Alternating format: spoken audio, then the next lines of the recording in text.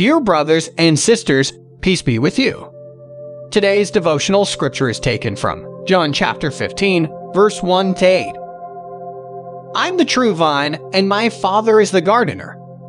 He cuts off every branch in me that bears no fruit, while every branch that does bear fruit he prunes, so that it will be even more fruitful.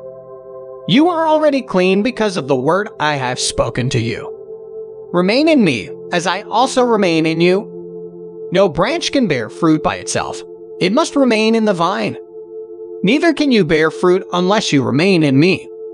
I'm the vine, you are the branches. If you remain in me and I in you, you will bear much fruit. Apart from me, you can do nothing. If you do not remain in me, you are like a branch that is thrown away and withers. Such branches are picked up, thrown into the fire, and burned. If you remain in me and my words remain in you, ask whatever you wish, and it will be done for you. This is to my Father's glory, that you bear much fruit, showing yourselves to be my disciples.